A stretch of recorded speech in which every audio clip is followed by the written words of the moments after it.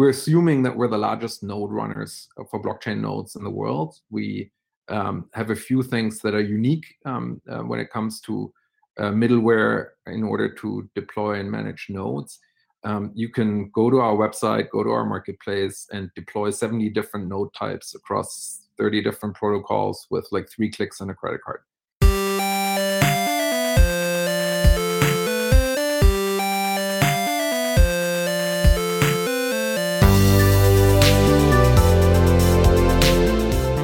Hello, Stellar community. Welcome to episode 20 of the Stellar Podcast.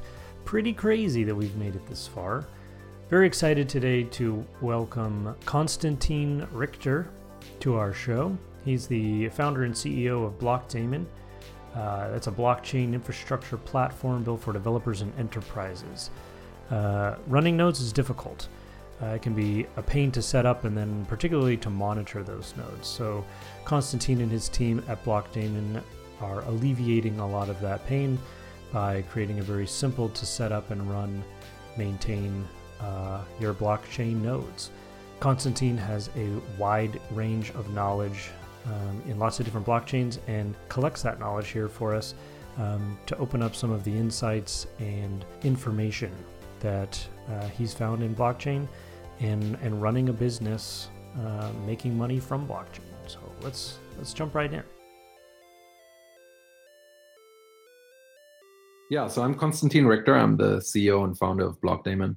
I'm I guess the awful term, serial entrepreneur. I've been building software platforms for the last decade. Prior to that, I worked in strategy and business development, specifically for building mobile networks for companies like Nokia and Deutsche Telekom and T-Mobile, trying to find ways to monetize digital networks pretty early. I got and then fell into the entrepreneurial mousetrap. And I built SaaS B2B platforms. And as an entrepreneur, when you build SaaS B2B platforms, you're looking for network effect, which is, you want software to have the potential to either just exponentially grow very aggressively, but ideally you have a network effect, which normally requires a marketplace. And so you're always thinking around how to turn a software utility into a marketplace where it can experience network effect. And so, and what it excited me initially around blockchain, besides Bitcoin and being an early fan and holder of Bitcoin, was that tokenization provides an inbuilt incentive mechanism in order to scale and run these networks. So you have this sort of genesis or sort of, this big bang event and can birth a network that actually has liquidity and value pumped into it from the get-go. So you can fast track a lot of things. Blockdaemon was started in the summer of 2017. We became sort of production grade and raised our first, kind of pre-seed seed round 2 years ago. When we started, at that point we were 3 people, but then we closed around with Comcast, with the Heroku founders that run a fund called Heavybit, and a couple of other more enterprise grade SaaS platform VCs that were interested in the space. And so we consciously made a choice to go more after software performance focused investors than crypto investors. And a choice I haven't, now I have to say, I haven't regretted. There were moments in between where I was like, I should have taken more crazy money, which I always refused to take. But, when the crisis hit in later 2018, 2019, I felt like, it's been hard to keep traditional investors excited about our space. But I think that has now changed again. So we're assuming that we're the largest node runners for blockchain nodes in the world. We have a few things that are unique when it comes to middleware in order to deploy and manage nodes. You can go to our website, go to our marketplace, and deploy 70 different node types across 30 different protocols with like 3 clicks and a credit card. But that was the core and the sort of genesis block and story of Blockdaemon. Wow, that's fantastic. I really, really appreciate the focus on the business of the thing and making sure that it's well funded, and the whole idea that you have to start with what makes money, and then build out from there to whatever vision you might have in the future. I think that's kind of, in some ways, it's a unique perspective, but it's extremely important. Otherwise, you just don't last that long. So speak to for a bit about. So you're a company, you're an entity, but you're running blockchains on decentralized networks. But how does that work if you're running, if you end up running, 50% of Ethereum's nodes, should that happen, how is that not a bad thing? Oops, we ran out of money, Blockdaemon has to shut down. Does Ethereum go away because of that? Yeah, I mean, it's a very far out example, but let's entertain it. I mean, so first off, it's important to understand controlling a node and providing tools for other people to do stuff, right? So like people use Docker images, like Docker is a tool that's pretty widely used, right? And so I would compare it more to that, right? And so there's certain open source and certain components of our tools are also open sourced. And so providing tooling and monitoring plugins, for example, for people to manage their nodes doesn't mean we have control of the nodes. Like we could go away and nothing would change. It still would be your node. We might not update or sell you a software that allows you to automate monitoring of your node. But then, you'll find another way to do it. And so first off, it's important to understand what that means, right? And so, but obviously a good question, specifically for the fully managed and hosted scenario. In that instance, obviously it depends a lot on how you architecturally set it up, which is, we only ever run full VMs in individual data centers that also our customer can access the physical VM and has the dominant rights over it. So even if I Blockdaemon would cease to exist, you still would have your node in an Amazon data center you could access, and the node would operate until it's not updated anymore. And then you'd have to update it or find someone else to do that for you. And so it's important to understand the nuances there. In a lot of cases, specifically on orchestration, it's really important for the performance and the safety of the network to make sure that a certain, as I said, the weakest node in the network is the weak link, and so problems that network have, and Stellar is one of them, where the network suddenly stalls, for example. And those are, things that a good orchestration tool can help alleviate. And so ultimately, it's a choice. But decentralization is a complex subject, and there's a lot of different layers to it. The first and most important layer is to ensure that not all your nodes sit in one data center, right? And so the first thing is, and we've done countless case studies and things we looked at early on, where 90% of all nodes of relevance in the blockchain space sit on Amazon East, and so people don't know that, but that's not great. Like that's a much larger issue for decentralization than people using Docker images, for example, initially. Because you could actually, this data center could go down and a network could go down. And so, so first off is making sure that sufficient data centers and nodes are operated, that there's no dependency on any one data center or two data centers, even where, whatever, electricity shortages, all sorts of different things could happen that could impede the well-being of a network. Then on top of that, you need to have the distribution of nodes also based on power and voting and consensus mechanisms. So making sure that not just one entity controls all the nodes on the consensus side, right? And so that's important. And that's actually an architectural issue more than anything else. And then on top of that, then you have tooling considerations. I think Docker is a potential huge security issue if people would think and choose to look at it. But people don't. It's really complicated to find the true balance between what's a totally secure piece of, like a decentralized network that's completely that you can't attack on any vector is nearly impossible. Can you speak a little bit to that third layer security concern where the tooling becomes the attack vector? How does that third layer, the Docker image instance, the example, Where's the attack vector on the tooling? Well, so so there's actually great reports filed every year around security issues of large scale software, open source tools like Docker, for example. And there's whole reports on it that people can read up on.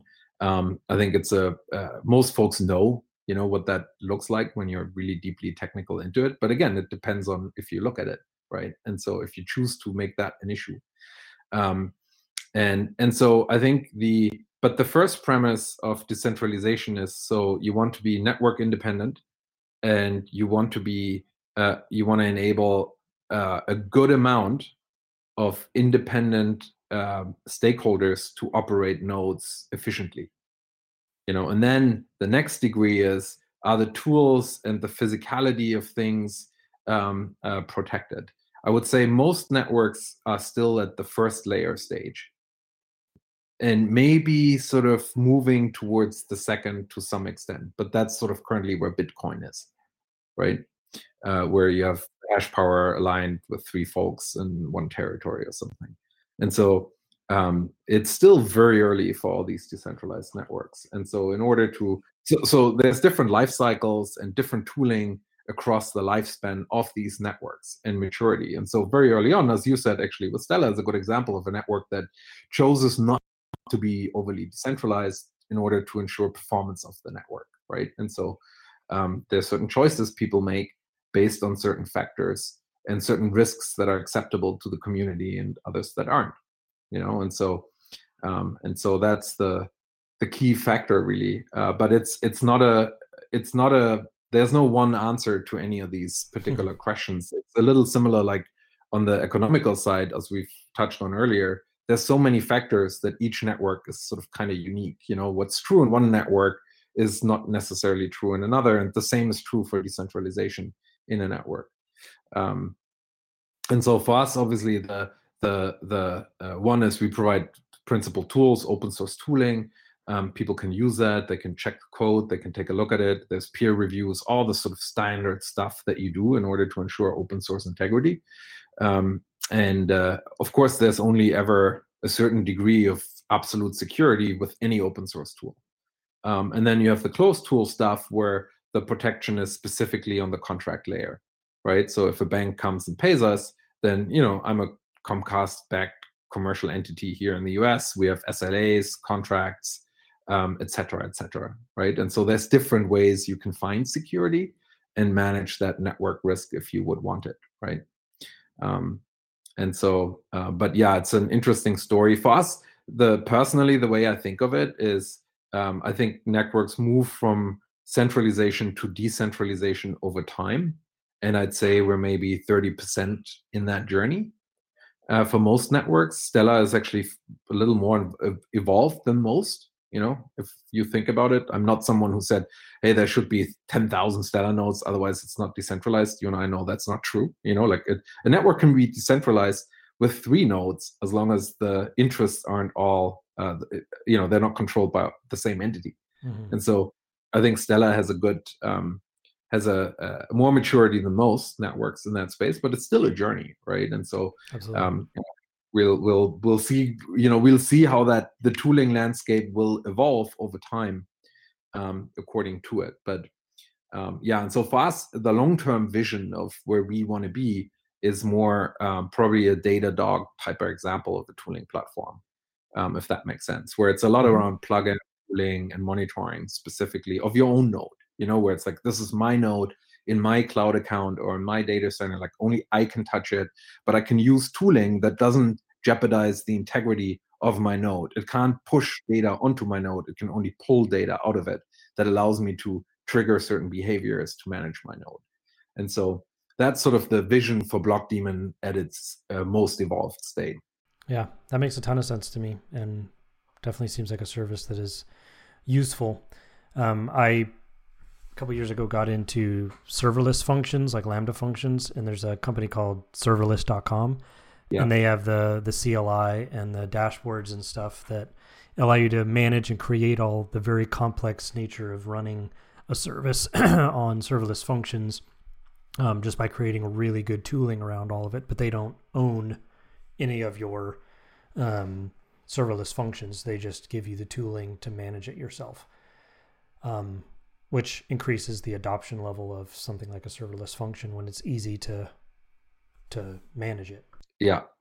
Yep. No, and all those things are fascinating, and I went deep into a rabbit hole around all that stuff initially that nearly derailed us because I was so fascinated in this sort of decentralized serverless type of stuff initially that the problem was, how do I make money of that now?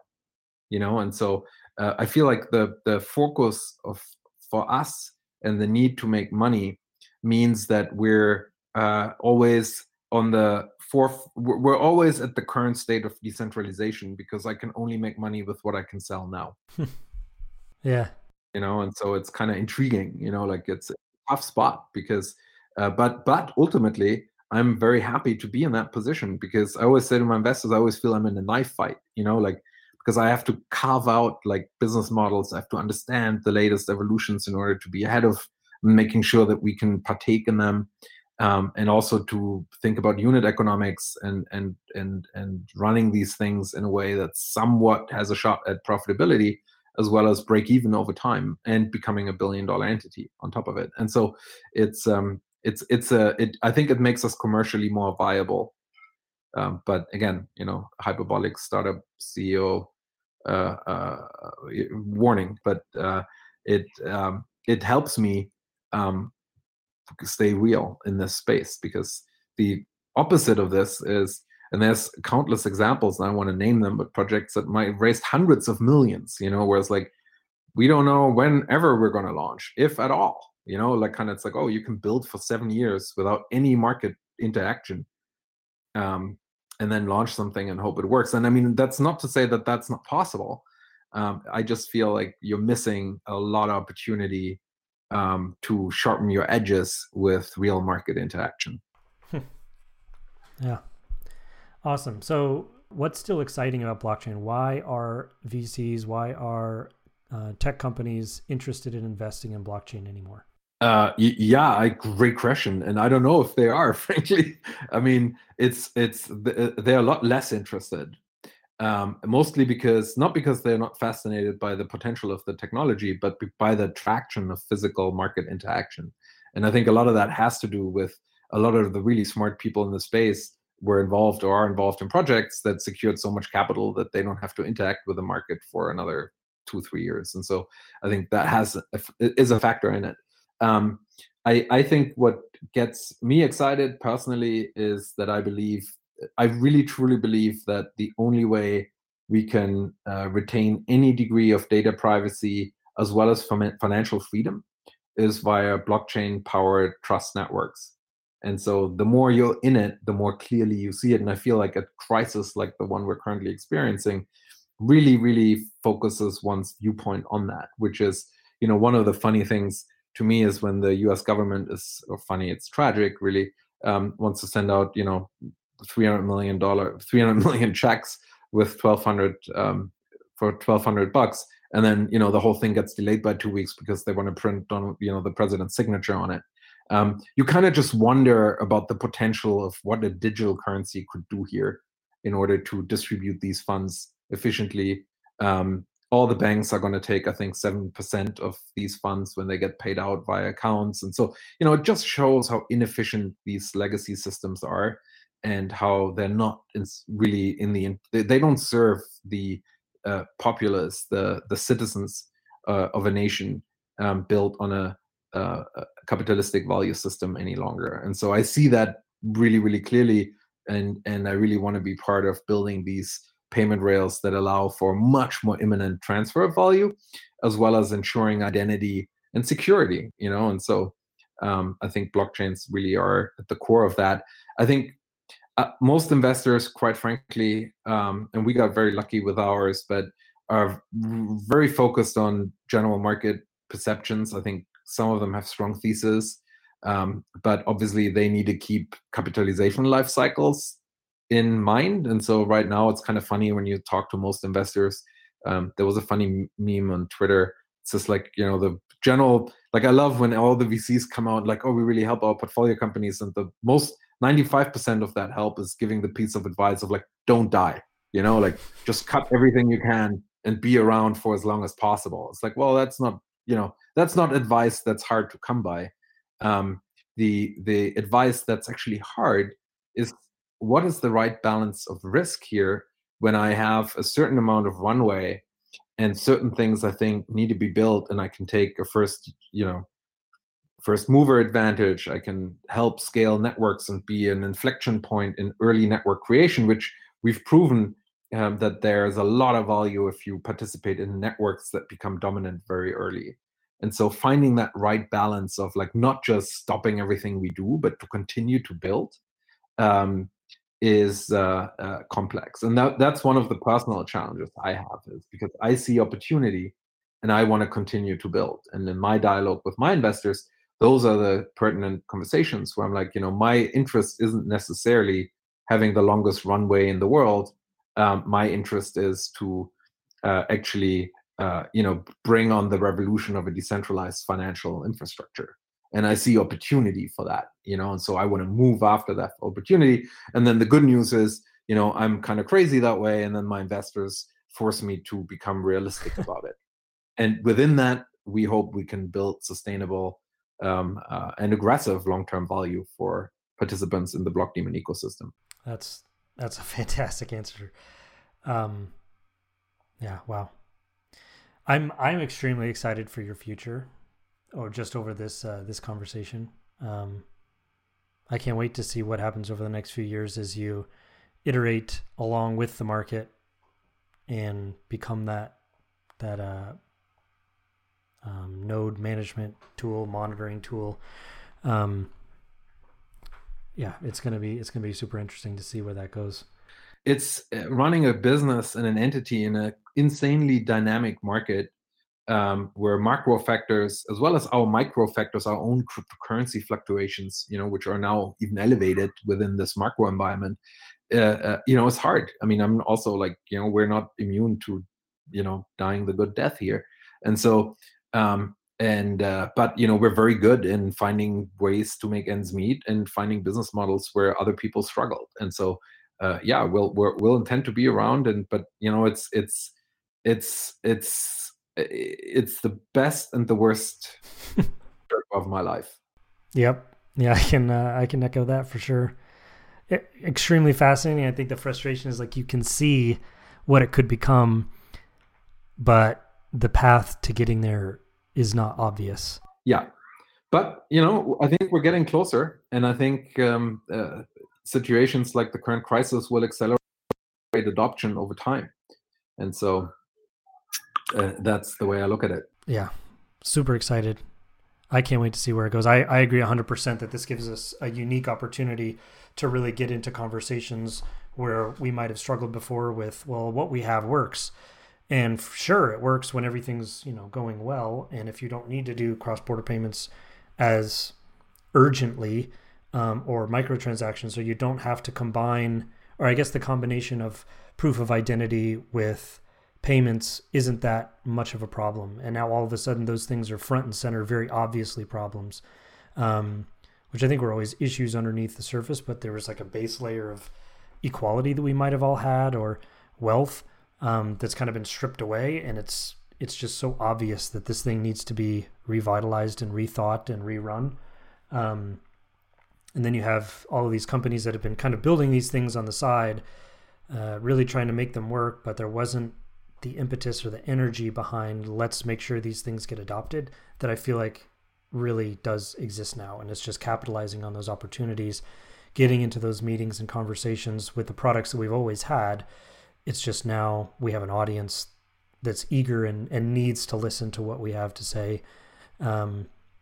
Because I think general populace, like the voting power of individuals in democracies, is going to start pushing towards like, we need these kinds of services and tools. So make sure you put regulation in place that allows for the creation of these services and the adoption of these services in ways that it wasn't urgent that those things happen before. Yeah, couldn't agree more. All right. Well, thanks so much. I really appreciate you jumping on, taking the time. I learned a lot. Hope to see you around in the Stellar discussions as we start to think about monetization, and as the Stellar ecosystem grows and these problems of the growing pains become more painful, I guess, and more urgent to address. Yeah, we'd love that. And so, as I said, we're psyched about Stellar. I think it's one of them. It's interestingly enough one of the projects that I think has the biggest distance to the praise it should get, and that it actually gets for the technical setup. And I think it's interesting because other projects generate a lot more hype and stuff, and Stellar actually has really outstanding tech, and so I'm always curious, how could Stellar be more evolved and recognized in the space if there'd be more focus on pushing that message out, and some of that is via incentivizing more network participation. But I don't want to say, as you said, it's not necessarily the best mechanism, but it definitely drives investor interest and adoption. And so, inviting other participants to participate in the value creation, obviously, kind of when you want to create a gold rush, then allowing people to take part in that is powerful. And I think, so there's so much talk, and I mean, we're involved in all these discussions with all the big projects and like all the large exchanges and investors, and of course they always move to the next sort of bigger thing where they can allocate value, and so I think it'll be interesting how that looks. Like there's networks like Cielo where the network economics for participation are really, really interesting for companies to insert liquidity as well as building core infrastructure on it. And so I think you do have to keep that in mind and consider it, because most of the participants in your ecosystem are blockchain ecosystem participants, and they look at other chains as well, and everyone is struggling to stay alive. So people will always chase returns until, the business changes fundamentally. All right, well, thanks so much again for chatting, and we'll catch you later. Sounds good. Thank you. Bye.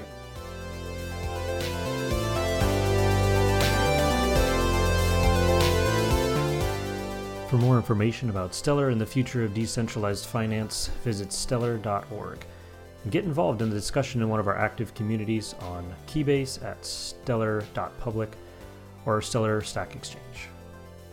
Until next time, I'm your host, Tyler Vanderhoeven. We'll catch y'all later.